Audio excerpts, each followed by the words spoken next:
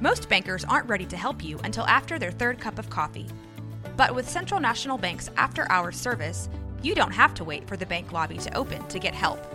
You can contact us from 6 to 8:30 in the morning or from 5 to 10 in the evening, and we'll connect you to a real, live, local person who can answer questions and fix problems 7 days a week. Bank different. Bank Central. Central National Bank. Member FDIC. This is a Rogue Media Network podcast. This is 365 Sports, powered by Sikkim365.com.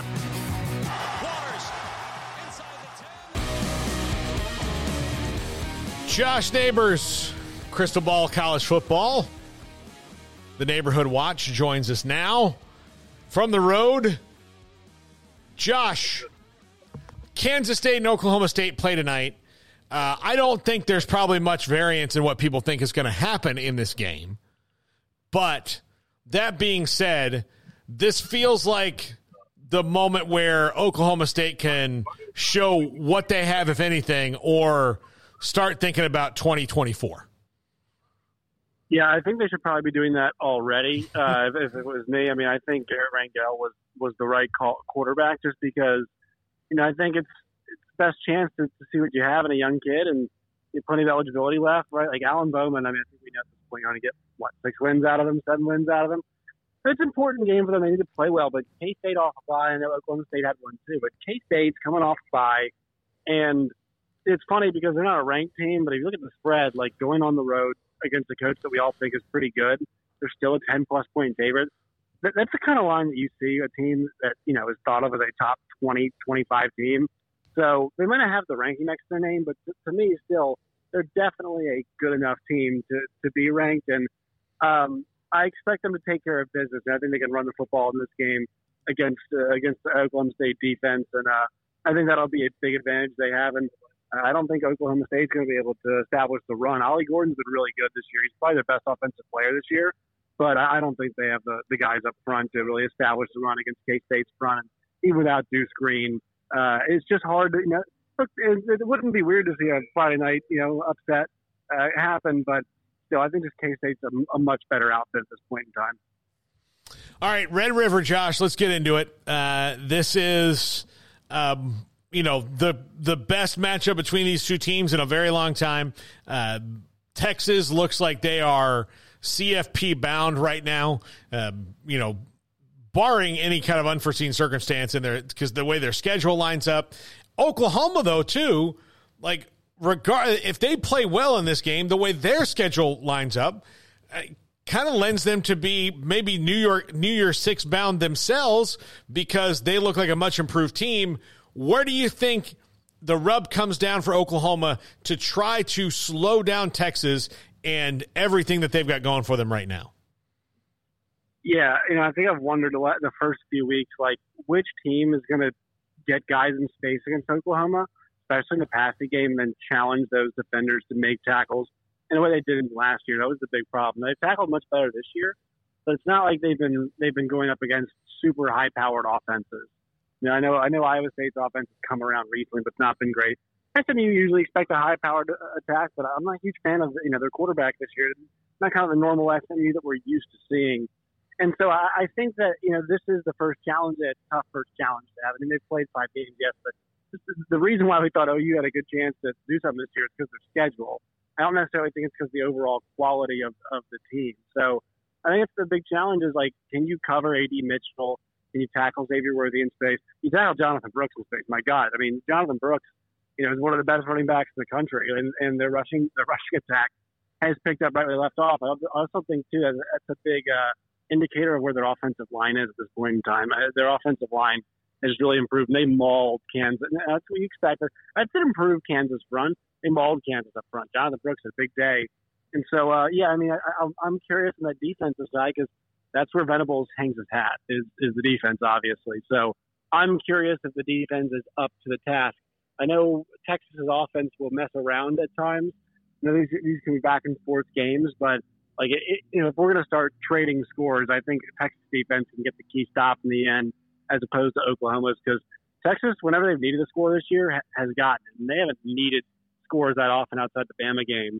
But I mean, last week it was a one-score game. Ended up winning by 26 points, even though it was a one-score game in the third quarter. So, I trust Texas a bit more at this point. And also, they got the massive chip on their shoulder, or the massive mental advantage.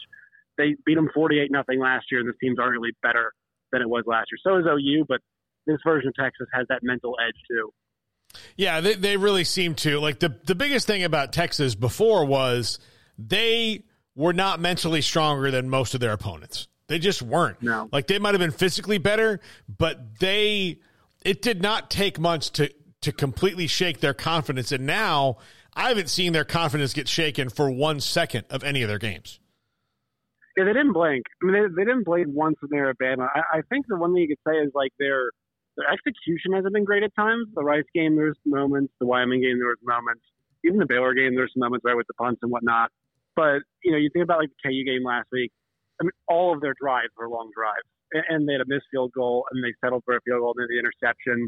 But, like, they moved the ball at will on Kansas, which they should. But really, it's kind of on them when things don't go well for them. It's really Texas causing the issues. It's not other teams. Now, that could come back to bite them in a game against a team if Oklahoma is as good as we think they are. That could come back to bite you. But you saw the Alabama game, like, they were not the team making mistakes. Alabama was. And they can kind of go hammer down a little bit, as well. So that's the one thing about Texas. They seem a bit more locked in. Now, I think as the pressure builds throughout the season, that could change a bit because, things will mount each week. But at this point in time right now, I know we're just entering the beginning of October.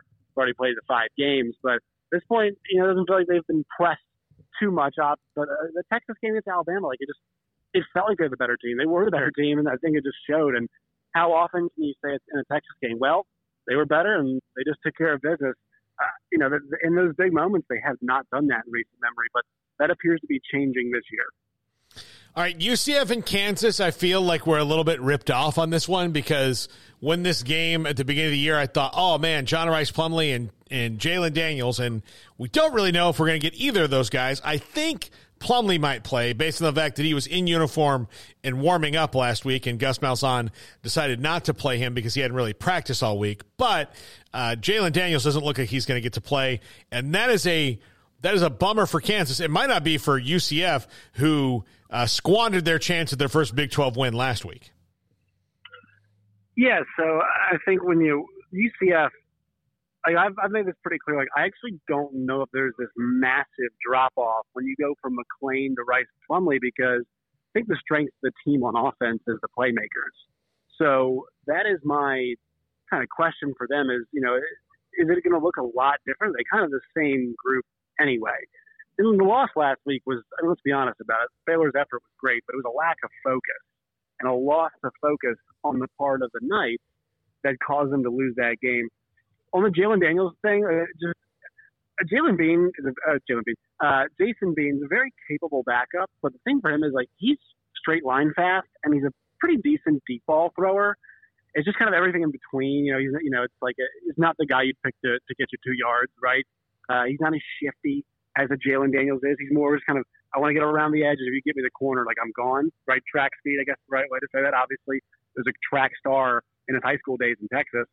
And so, they can still run the football, and that's the one thing. UCF, rushing-wise, like in their rush defense, stand up to what we've seen so far from Kansas' running offense. But their running offense is a lot better when Jalen Daniels is in command of it, and he's in control of everything, and he's a threat with his feet as well, too. So it's a huge loss, and I feel bad, man, because, for Jalen, I don't think he wants to miss any games at all. I think there's been some frustration on this front.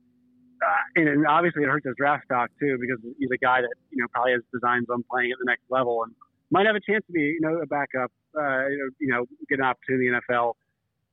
Obviously that's being hurt right now by the fact he's not playing. So I think he wants to be out there for KU and for himself and for his future and all those things. I just feel bad because, back injuries, man, you never know when they'll go away and they can be crippling and debilitating. So I do feel bad for him on that front. But I think Kansas, I think this is one of those games where you think, all right, they lost a lot of games last year being as a quarterback. They were competitive in a lot of games when he was a quarterback. Can you cash it in? Can you win those games? Because that begins to prove that you've built depth and the quality of your program is getting better when individual players go out and you can still succeed. And luckily for them, this is one of the positions where they are a bit deeper.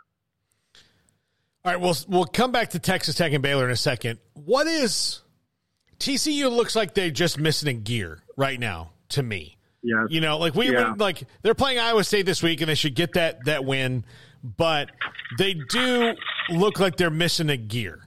And West Virginia, you know, is really tough on defense. They took advantage of every momentum swing in that game last week. So not to make too much of a 3-point loss, but they do look like they're like, because they want to go fast. That's the only thing that Kendall Briles believes in. It is, I had Steven Simcox on the show earlier this week, and I called it the Ricky Bobby offense. I mean, that's what it is. It's like, I want to go fast, you know, first or last. That's what they want to do. Right. And they can't really do that right now.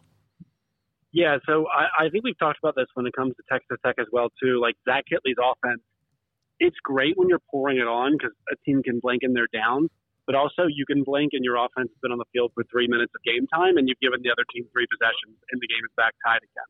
That's what happened when Texas Tech played Wyoming. And so when you have, you know, TCU's defense should be the strength of their team. I do think Chandler Morris is improving. When a team like West Virginia tightens the screws on you a little bit, and you can't get completions, and you can't run the ball very effectively, and you're trying to go fast, like, you're not really wearing them down. And West Virginia is kind of the worst team to do it because they want you to do that. They want it. Like, if you're going to say, all right, let's test things like cardio and heart and, ability to make, like tackling, like fundamental stuff and kind of the stuff that coaches love to talk about. Like, they are very well conditioned to win that game because they believe in what they're doing. And, you saw them. They tightened screws on TCU last week, and special teams wasn't good enough. And it's weird to say. I think for Sonny Dykes, because he's kind of a laid-back guy, last year was good for him, was nice because that roster was so old and full of guys that could take care of themselves. And, like, when push came to shove, that team kind of had Sonny's demeanor of, like, all right, we don't press too much. We're totally fine. And when the, Baylor game obviously being the best example, Texas Tech game too last year. Oh, it's tied in the fourth quarter. Stretch it out. Oh, we need the fire drill field goal, and we get a stop. Then the fire drill field goal. Okay, we get it done. All those kinds of things. Like, this team is not conditioned to do that, and so I think Sonny would like to be a bit more hands off, but I think he needs to be a bit more kind of in guys' ears, hands on. Much more of a West Virginia type, like we're all pulling on the same rope type deal, because it doesn't really seem like the hip-toe thing was great last year. It was really good, but that was kind of branding and whatnot. It didn't seem like Sonny had some kind of party line. It's just like everybody knew how to take care of business, and it gelled really well. He's got to be a bigger part of the gelling this year, it feels like, and there needs to be some kind of message that's resonating with the guys because it's not right now, and obviously personnel-wise, they're just not quite the team they were last year. And if I'm betting this game, I mean, I'm just not. If I'm a betting person, I'm staying away from TCU minus 6.5 at Iowa State because that line stinks to high hell. And Rocco Beck has actually looked pretty decent at times, so you're not really sure what version you're going to get. And it's a good chance for Iowa State to pick up a win, and there's not too many of those in the schedule this year. Yeah, that brings us to Baylor and Texas Tech, two teams that have had wildly disappointing 2 and 3 starts. Baylor off the gigantic comeback win. First time Blake Shapen's played 4 quarters. He's healthy. That certainly changes the outlook for Baylor, but at Texas Tech is not going to have their starting quarterback for the rest of the year. It's going to be Behren Morton.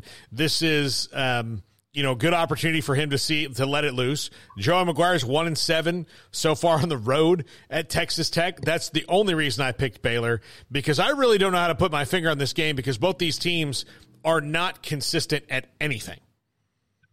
Yeah, I mean, you mentioned the mental advantage. Like, this is one where Baylor has that too, because what happened last year, right? I mean, this is a game where Behren Morton was terrible last year, and that was the home game for Texas Tech.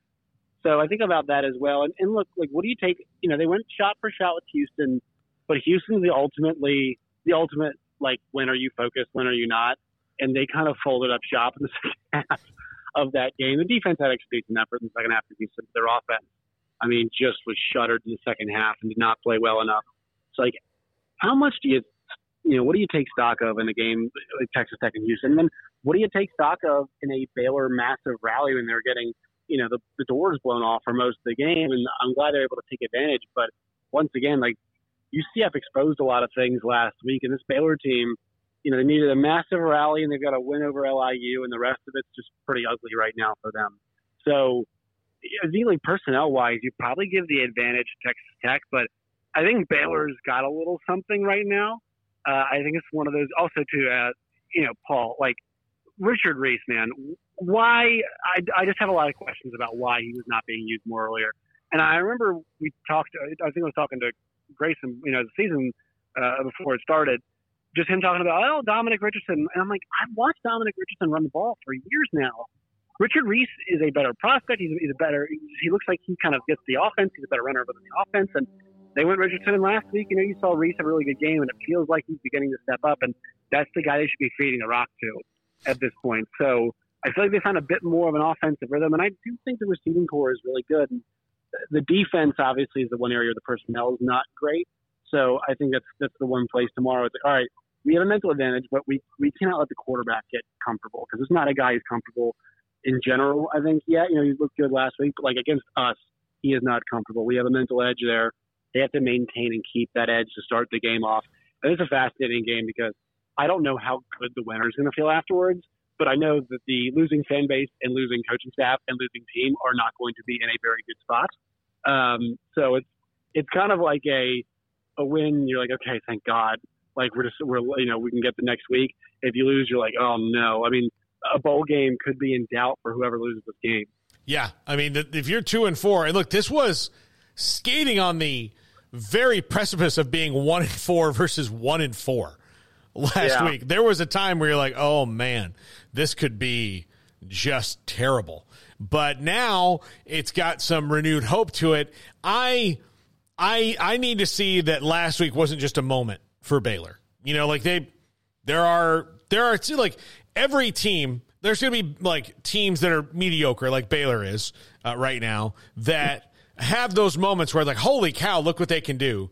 But then it's just that second that was the, everything that had to happen happened for Baylor to do that. And it was like 10 things that had to happen, maybe even more, like in succession, that all those dominoes fell. It could be a fleeting moment in time. Yeah, exactly. So they've got to prove that it's not. And we'll see here. Because I think there's two moments that stick out to me as it relates to this game.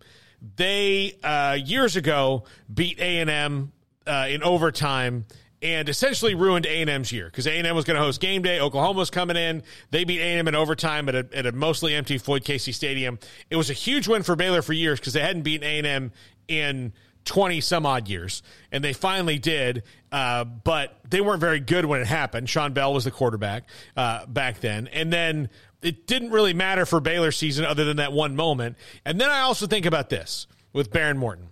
There was a game a few years ago where Casey Paha was the quarterback at TCU. You remember this? He got in trouble. Yeah. He got suspended, and Trayvon Boykin had to be the quarterback. The weeks leading up to the Baylor game, Trayvon Boykin looked like absolute garbage. It was like, oh, man, this is really setting up well for them. And then he came in here, and he kicked their ass. Like that, that is what they have to avoid historically at Baylor. Because, again, you have those moments in time, but the moment in time that they need to worry about is Saturday at 7 o'clock.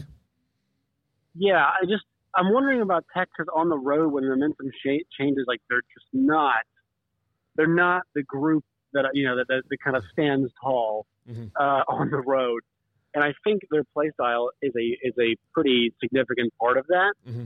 So I'm wondering like if Baylor can run the ball effectively in this game. I mean, I don't see a Texas Tech path to victory.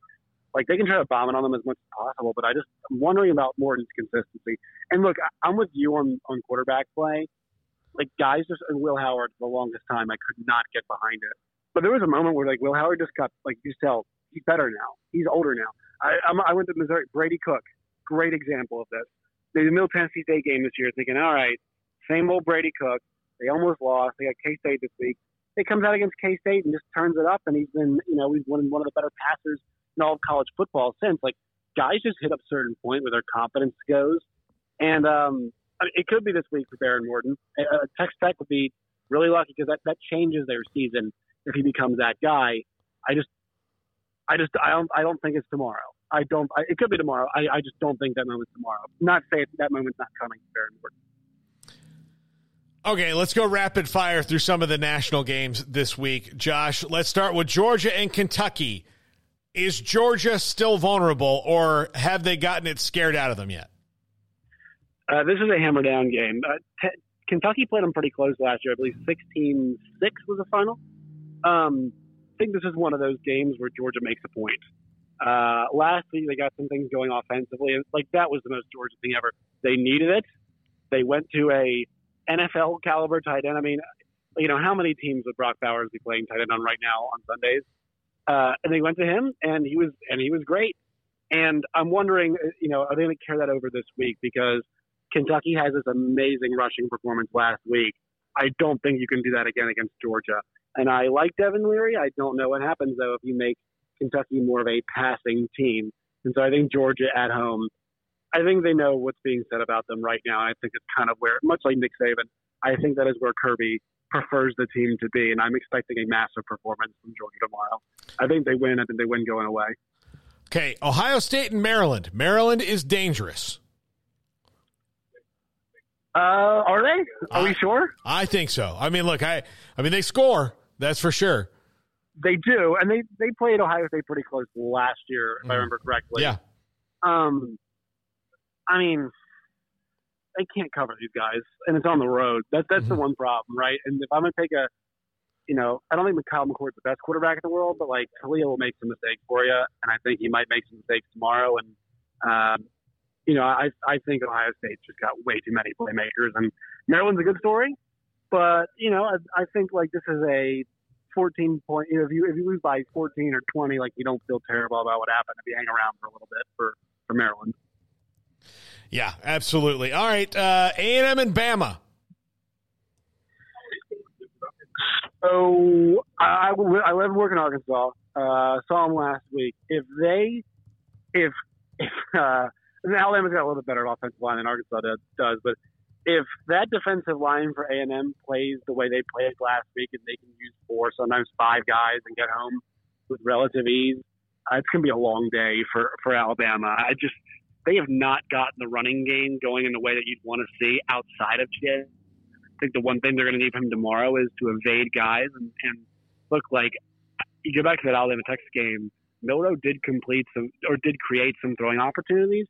The Texas came after him, and he had some chances, and he's got to hit some throws. But the one thing he gives them is, like, he gives the receivers a bit more time. He gives those guys time to get open. He does create more with his legs. The receivers have to get more open, and he needs to make throws is the big thing. But, I think A&M's got some playmakers, and I want to see what this pass rush looks like for Alabama as well.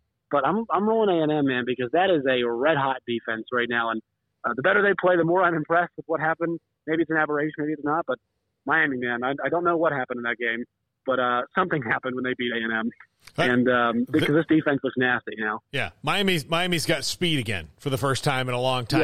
Yes. Here's how I picked it. I think A&M wins this game like a bunch of like bloodthirsty wolves, like they just tear after Alabama, and then 3 weeks from now, somewhere they'll lose a game that they have no business losing. Correct. That's their MO. Like, get the big one. I'm on board. Yeah. Lose the small one. Well, Josh, enjoy the game that you're going to tonight, and we will talk to you again next week, buddy. Sounds good, Paul. Anytime. All right. Josh Neighbors, Crystal Ball College Football, the Neighborhood Watch.